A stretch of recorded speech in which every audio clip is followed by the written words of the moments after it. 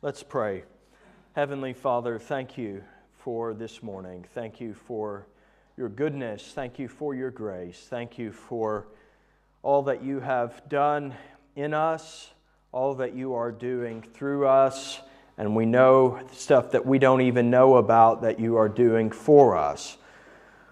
Guarding us, protecting us, helping us.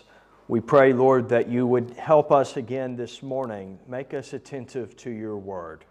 Teach us and train us in all righteousness. I pray, Lord, that you would give me strength, not of myself, but of the Holy Spirit. I pray that you would help me to speak words of wisdom, not of worldly wisdom, but of heavenly wisdom, eternal truths that go back to the foundations, before the foundations of the world, have their location in your eternal counsel.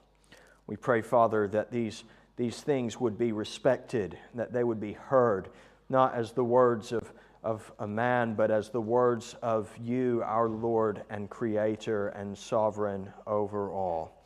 We pray, Lord, that you would lead us to Jesus, that we would not only learn to fear you as those who stand before you in awe and in holy reverence, but that we would be those who have faith in you, knowing that you have come to be with us in Christ, to bring us to God, that we might be justified by faith. So give us faith, we pray. In Jesus' name, amen. Locate in your Bibles this morning the Old Testament prophecy of Zechariah and the 9th chapter. Zechariah chapter 9. And in just a moment, I'm going to read the entirety of this chapter. Please be focused. Listen to the words and read them intensely. I know it's 17 verses, but these are words of great importance, words that speak to us with convicting power on the one hand and with sustaining hope on the other. We do well to heed them.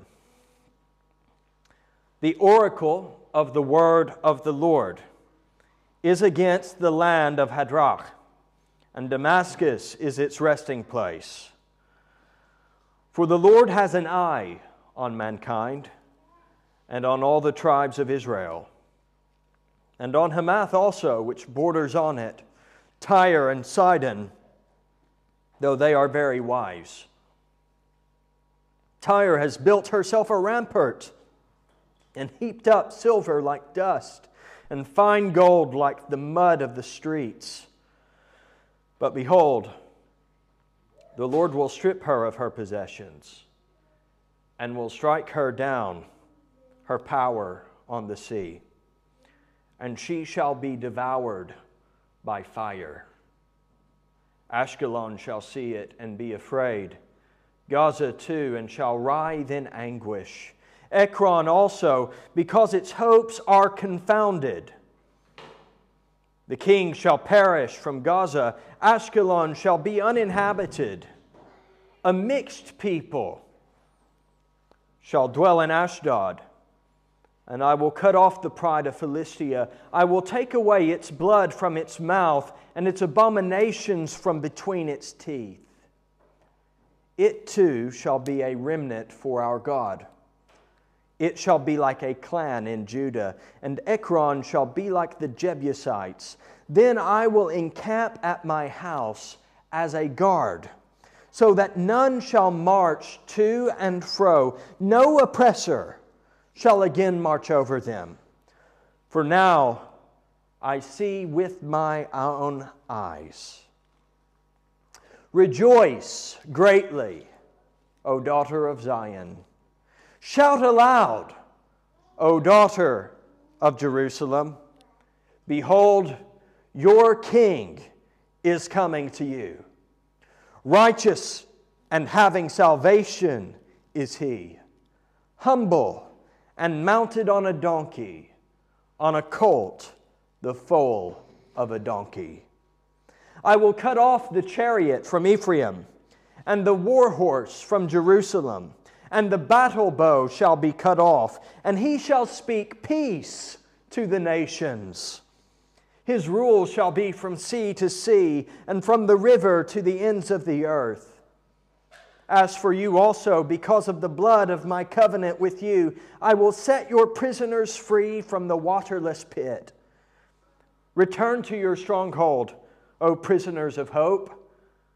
Today I declare that I will restore to you double. For I have bent Judah as my bow. I have made Ephraim its arrow. I will stir up your sons, O Zion, against your sons, O Greece, and wield you like a warrior's sword. Then the Lord will appear over them, and His arrow will go forth like lightning. The Lord God will sound the trumpet, and will march forth in the whirlwinds of the south.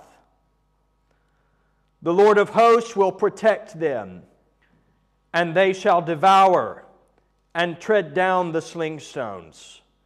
And they shall drink and roar as if drunk with wine, and be full like a bowl, drenched like the corners of the altar. On that day, the Lord their God will save them. As the flock of His people. For like the jewels of a crown, they shall shine on His land. For how great is His goodness, and how great is His beauty! Grain shall make the young men flourish, and new wine the young women. May the Lord bless the reading of His Word. You ain't all that. That's what R&B singer Shanice sings, to reject the lure of a smooth-talking hustler in her 1991 song of the same name. The man wears green suede, and he drives a Maserati. He walks with a strut. And Shanice sings, "You think you're so bad, hustling girls that want your money. Well, you ain't worth a dime you have, baby." She tells him to get lost, tells him he's not legit, and reminds him repeatedly, you ain't all that. I'm going to level with you. I spend a lot of time encouraging people. I hope you know that. I hope that you are a recipient of that in some way. I spend a lot of time elevating people, affirming people. How many times have I told you from this pulpit that you are made in the image of God? That you are beautiful. That you have intrinsic value, worth, and dignity. I said it last Thursday at our prayer meeting. You have dignity that is given to you by God. It is created dignity. It is intrinsic to who you are. No one can take that away from you. All of that is true. But although we have dignity and worth and value, that has not prevented us from behaving and believing in undignified ways. Indeed, the Apostle Paul says in his letter to the Romans, we have all become worthless. How can those who have worth, value, dignity, intrinsic to their nature become worthless? We think, we speak, we act in undignified ways, in worthless ways. Yes, there are some of us who may do so because we think so little of ourselves.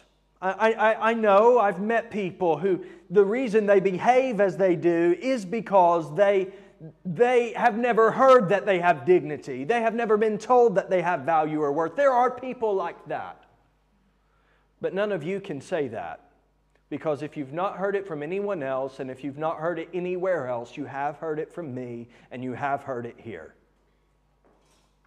For the majority, I fear, our sins, consciously or unconsciously, individually and collectively, are driven by a sense of entitlement. Of we are worthy of more. God's created us with value and worth, but that's not enough.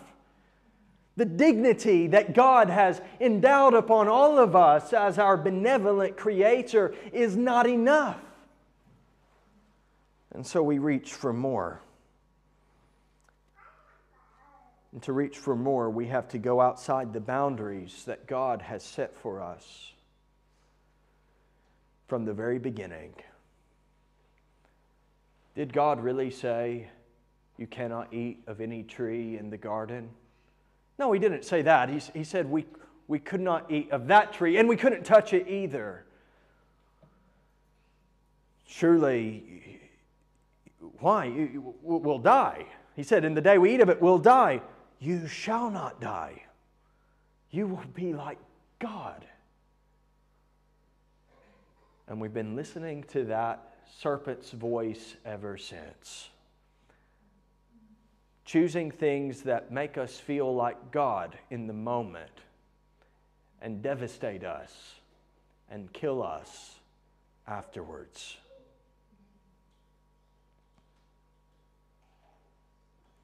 You ain't all that. God has to tell us, in a manner of speaking, you think you're something, but you're not. You may be very wise, but you ain't all that. That's part of the message of the first 8 verses of this chapter. You may be very wise, but you ain't all that. The verses before us list many cities, perhaps unfamiliar to you. They are to the north and the west of Israel. They are in modern Syria and Lebanon. It takes one of these cities and uses that city kind of as an example, elevates that city as an example, somewhat a representative of all of these cities. That city is the city of Tyre. Tyre was an island city. It was cut off from the mainland of what is now Lebanon. Verse 2 pairs it with Sidon. Often Tyre is paired with Sidon. And it says that although these cities were very wise, God is watching them. It develops the theme of Tyre's wisdom specifically. Notice, though they are very wise, verse 3, Tyre has built herself a rampart. They had built a rampart, that is a wall of defense built to protect the city. It was a smart move. After all, as I've said, they were isolated from the mainland. And as an island city, they were vulnerable. As a wealthy city, they were not only vulnerable, they were attractive. An island city is vulnerable, but an island fortress, that's a little harder to deal with. A city that has built its walls in such a way that you cannot get a foothold on any beach because there is no beach. The walls go right up to the sea and indeed are built on rocks that go deep down into the sea. That's what Tyre was. They were wise. It was a smart move. History tells us that these walls were reportedly 150 feet tall. That is 45 meters high. And you know, to support a wall of 150 feet or of 45 meters, you're going to have a wall of comparable width and thickness. Tall walls, thick walls, walls that go right up to and down into the sea. Tyre thought that they could not be taken. Mighty empires had tried. The Babylonians, for example, under Nebuchadnezzar, they had tried and they had failed. Indeed, the Babylonians besieged the city, get this, for 13 years. And they eventually decided it was time to move on. Where were you 13 years ago? Some of you were in primary school. A lot happens in 13 years. 13 years ago, George W. Bush was still president in the USA, and Gordon Brown was Prime Minister of the United Kingdom. You might not have been paying attention, some of you, at that point. Who was that? Well, okay, I'm not. you probably know, but that's a long time. 13 years. That puts it in perspective. 13 years, Nebuchadnezzar and the Babylonian army surrounded the city of Tyre such as they could, it being a sea fortress. One thing didn't happen. Tyre did not fall. They were wise. They knew better. They could look after themselves. Years before Zechariah, Ezekiel had commented similarly on their self-estimation. Maybe turn to Ezekiel chapter 28 and look at verses 1 through 2. Ezekiel 28 verses 1 through 2 says of this same city, but years before Zechariah prophesied, "Your heart is proud, and you have said, I am a god.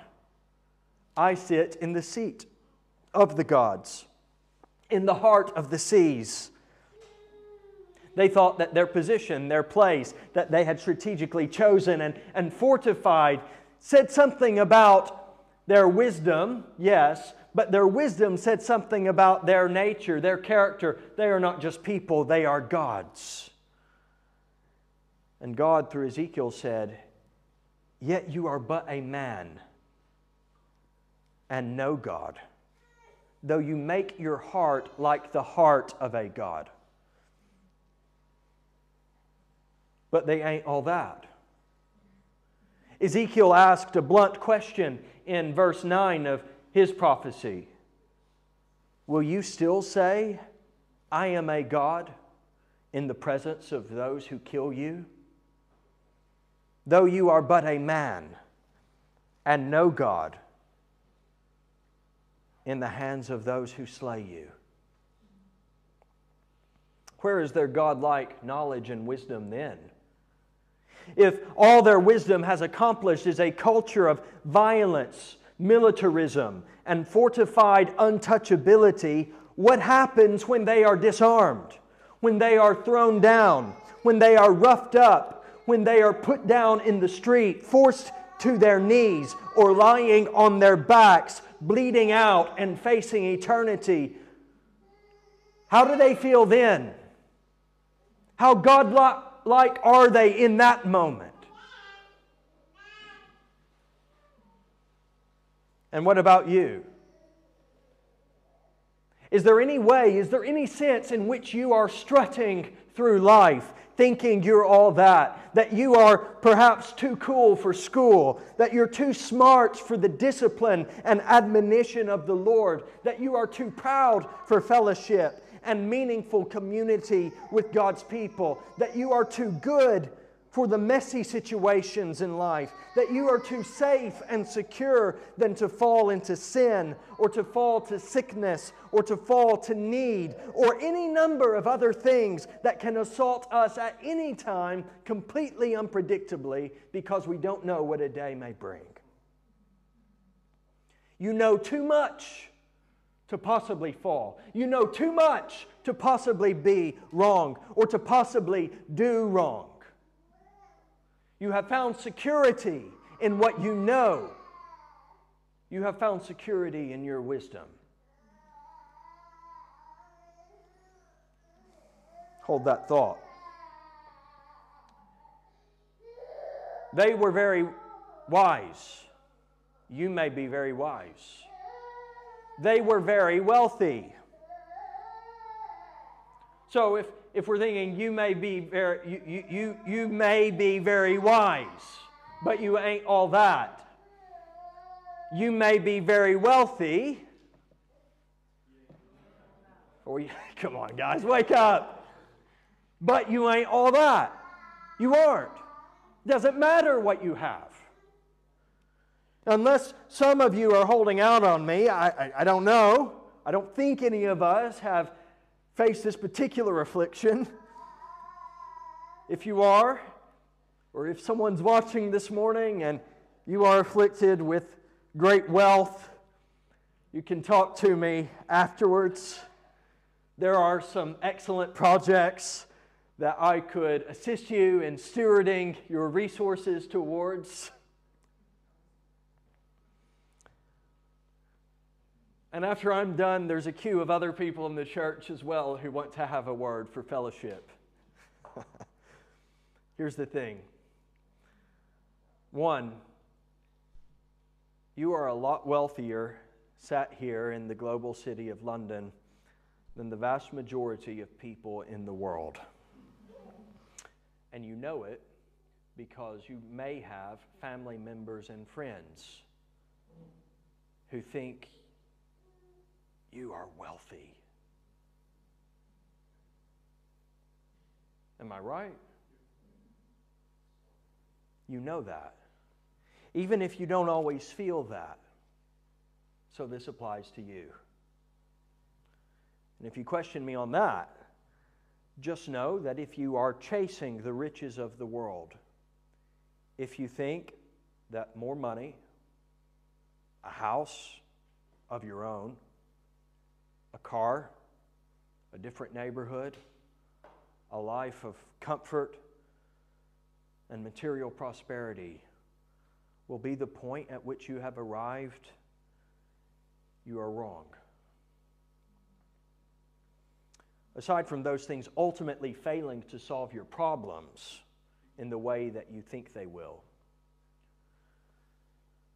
or satisfy your pleasure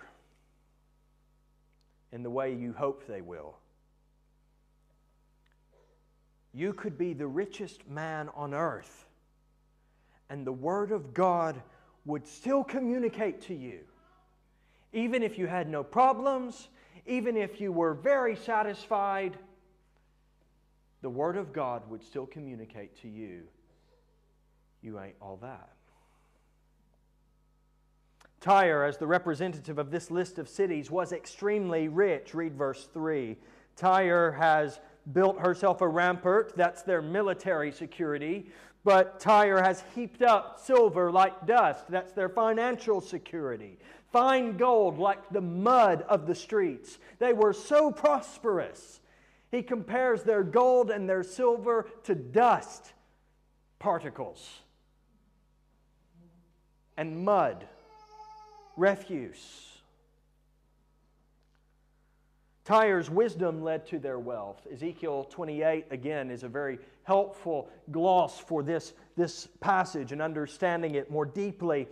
In verse 5 of Ezekiel 28, we read, "By your great wisdom in your trade, you have increased your wealth, and your heart has become proud in your wealth." So he does not deny that they were wise. He does not deny that they were wealthy. He is not speaking sarcastically when he says they are very wise or they are very wealthy. They are legitimately both things. But they have nothing because they lack what matters.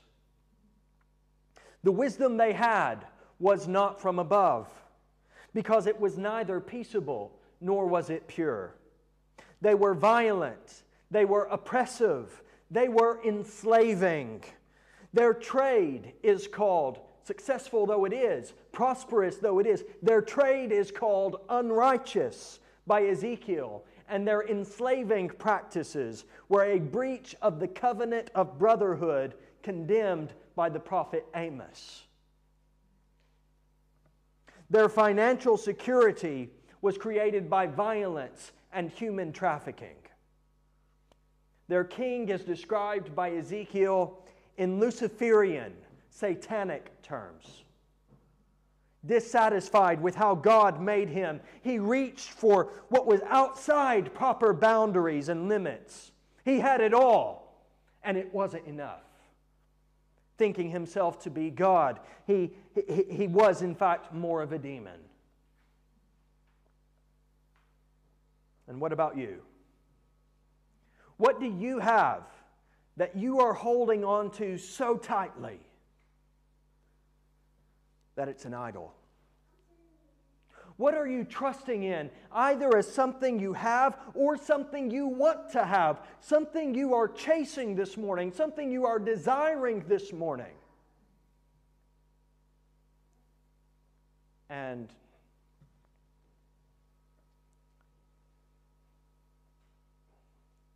it's not enough. It will never be enough. You're finding your security in your wisdom. You're finding your security in your wealth. What you have or what you will have. Brothers and sisters, your hope, your trust is misplaced. I'm so glad our brother Iskander is here today. Of all days, you chose the best time, because I remember your testimony in front of the church when you were baptized. And I remember many times sat with you in the Charlie's on Wood Green High Road. And I remember when your family was living upstairs last year. And the number of times you told me I had everything, but I had nothing. I now have nothing, but I have everything. And when you told me that, I was like, this is a man who gets it. As the poem our brother Ian showed me this morning and gave me to read, to be low is to be high. Sometimes we have to learn the hard way, whether you were filthy rich, as our brother Iskander was back in the day in Dubai, working with multiple very successful businesses and prospering. But his heart was far from God. Or whether you feel you have nothing this morning, my friends, your hope, your satisfaction, your trust can only be located in God. Your wisdom from above, your wealth in the riches of Christ. Everything else will let you down. Everything else will bring you down. Very wise, very wealthy, but they ain't all that. My question is, though, who is all of that? Who is everything that they say they are? Who has everything that they say they have? Who brings everything that they say they will bring? Who does everything that they say they will do? The centerpiece of this text is not Tyre. The centerpiece of this text is not the cities that Tyre is representing. The centerpiece of this text is not, you ain't all that. The centerpiece of this text is not exposing how unimpressive, how inadequate, and how disappointing you are. Rather, exposing those things is simply in service to divert you from misplaced trust to see Him who really is all of that. It starts with those few verses talking about these cities that are eaten up by their wickedness. Their self-estimation of their wisdom and their wealth falls far short of what is necessary. But we are pointed to who? To the Lord God. He is described in this chapter first as watchful.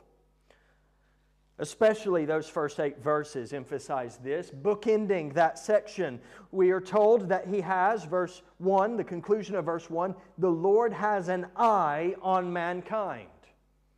And this is, Hebrew is not always easy to translate, and so some translations render that slightly differently. I'm convinced that this is the correct translation because it acts as an emphasis. He repeats it later toward the end of the passage. Verse 8, no oppressor shall again march over them, for now I see with my eyes. God is watching. He sees Everything. He has an eye on mankind and on the tribes of Israel. You can guarantee He has an eye on you too. When you've forgotten that is when you've messed up. At the end of verse 8, He says, "Now I see with my eyes." You can be assured that God has always seen with His eyes. The immediate context of that verse is oppression. He sees those who are oppressors, and He sees those who are oppressed. Contrary, what some would imply, those are thoroughly biblical categories. He knows those who are enemies, and He knows those whom He has befriended. He is completely aware of what you are going through and of what you have been through, but He's also aware of what you are putting others through. He sees you as you really are, not how you project yourself to be.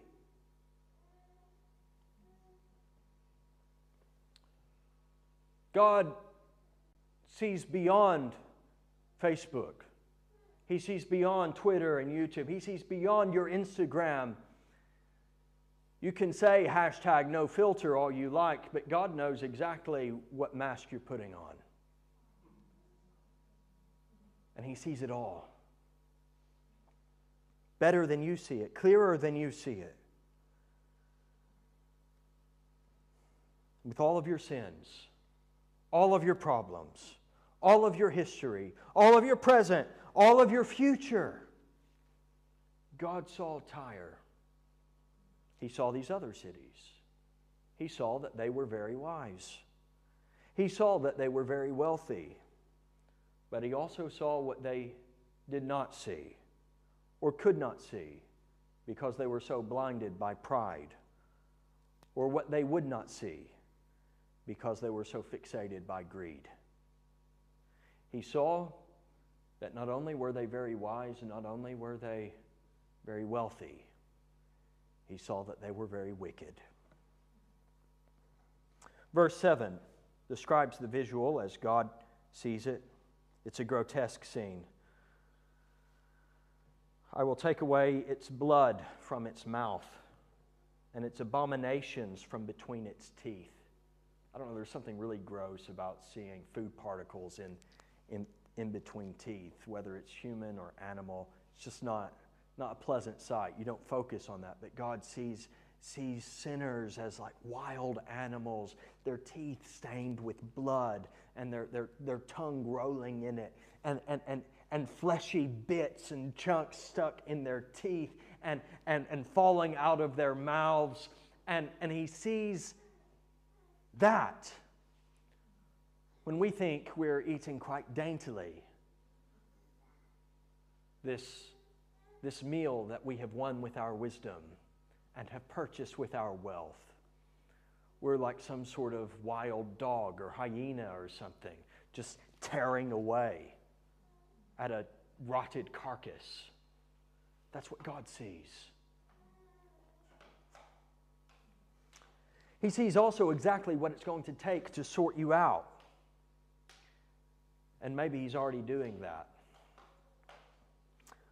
And unless you get serious about deep repentance and change, or preempt it with confession, everyone will see it. Because that's what happened to Tyre. And it wasn't pretty.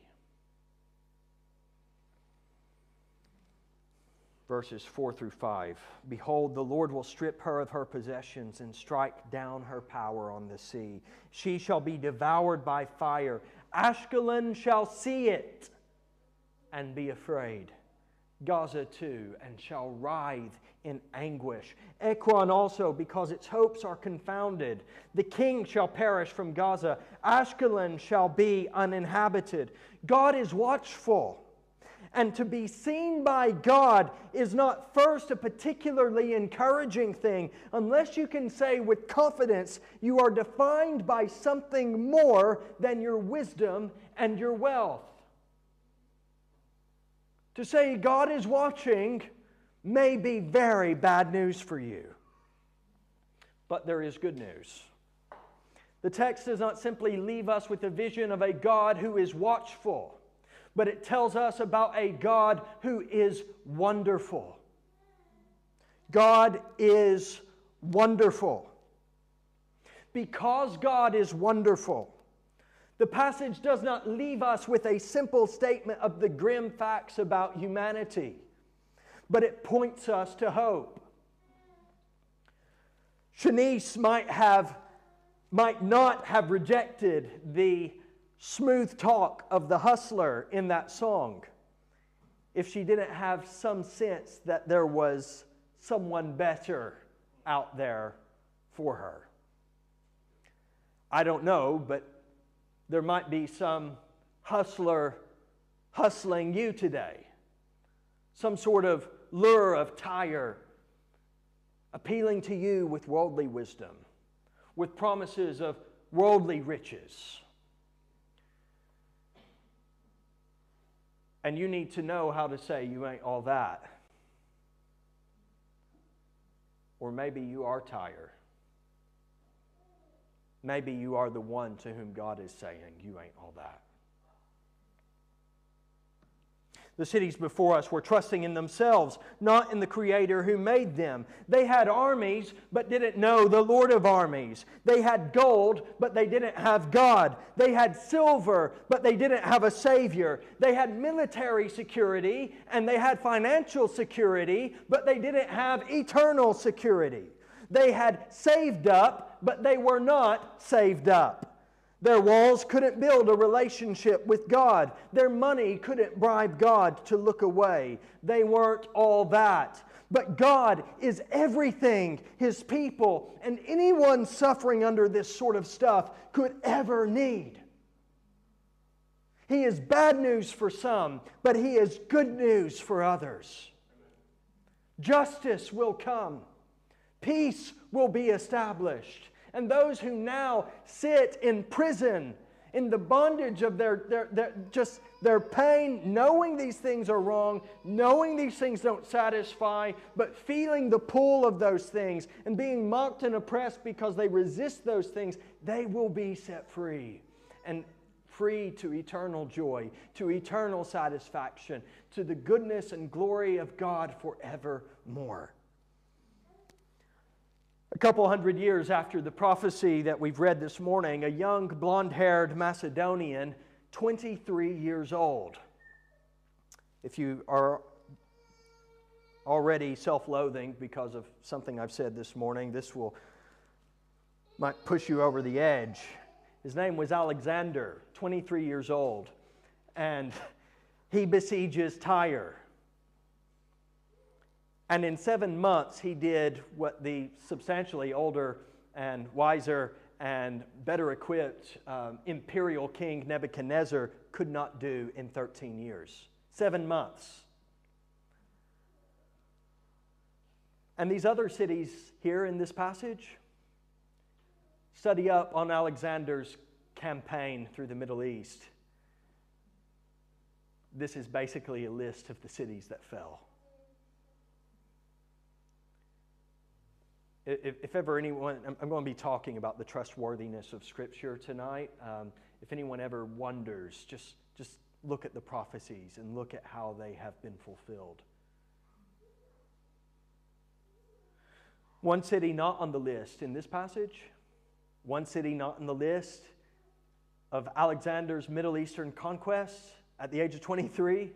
Again, I'm keep emphasizing that's incredible. Jerusalem. Alexander went to Jerusalem. He was met outside by the priest, the high priest, and the people. He rode up to them, and he saluted the high priest as though he had known him for some time.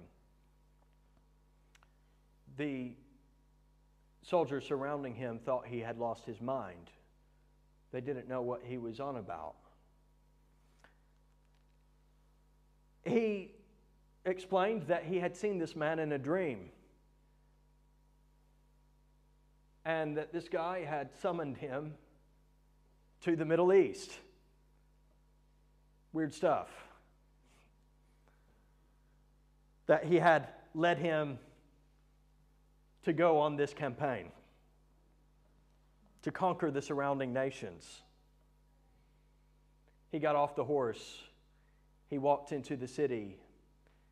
They led him to the temple.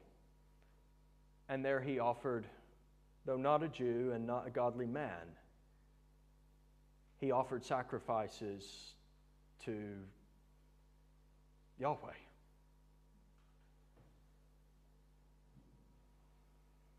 He was shown prophecies about the Greeks conquering the Persians from the book of Daniel. The priest said they believed these were about him. He agreed. He left, and he gave them promises of protection and assurances of their religious liberty and their identity wherever they were throughout his growing empire, including the conquered Persian lands. They would have complete freedom to be who they were as the Jewish people. Now, God was undoubtedly working in that to fulfill the prophecies of Zechariah chapter 9, verses 1 through 6. Read the story, read this prophecy, and tell me you don't see that. But there is a better king. There is a more wonderful Savior. We're told a mixed people shall dwell in Ashdod. Verse 6. Literally a bastard, an illegitimate child. Who is it who gives an inheritance to the bastard? It says that out of these places there shall be a remnant for our God. Out of these places, out of this list of pagan, wicked cities that trusted in their wisdom and trusted in their wealth and totally misplaced that trust, that thought they were something when they were nothing. Who is it that takes out of such irredeemable places, out of their ruins, a remnant? Who makes them part of the family of God, who makes them like a clan of Judah, who makes them like the Jebusites, that is, the inhabitants of Jerusalem. Who is this who brings a remnant out of the ruined? Who is it who says he will encamp at his house like a guard, and no oppressor will march over his people fully and finally again? Who is it who guards the oppressed? This king would one day approach Jerusalem, and the people would go out to meet him. But he didn't ride a horse, and he didn't come with an army, and he wasn't king of an earthly empire. Jesus, a carpenter of Nazareth, accompanied by a motley crew of fishermen, former Jewish revolutionaries, and a tax collector, rode in on a donkey and its colt. He would not, like Alexander, make sacrifice in the temple, nor even in the city. But he would be betrayed and cast out of the city and become a sacrifice himself, crucified on a cross for sinners.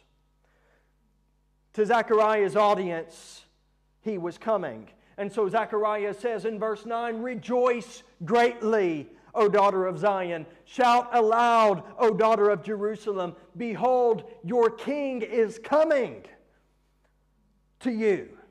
Righteousness and salvation is he, humble and mounted on a donkey, on a colt, the foal of a donkey."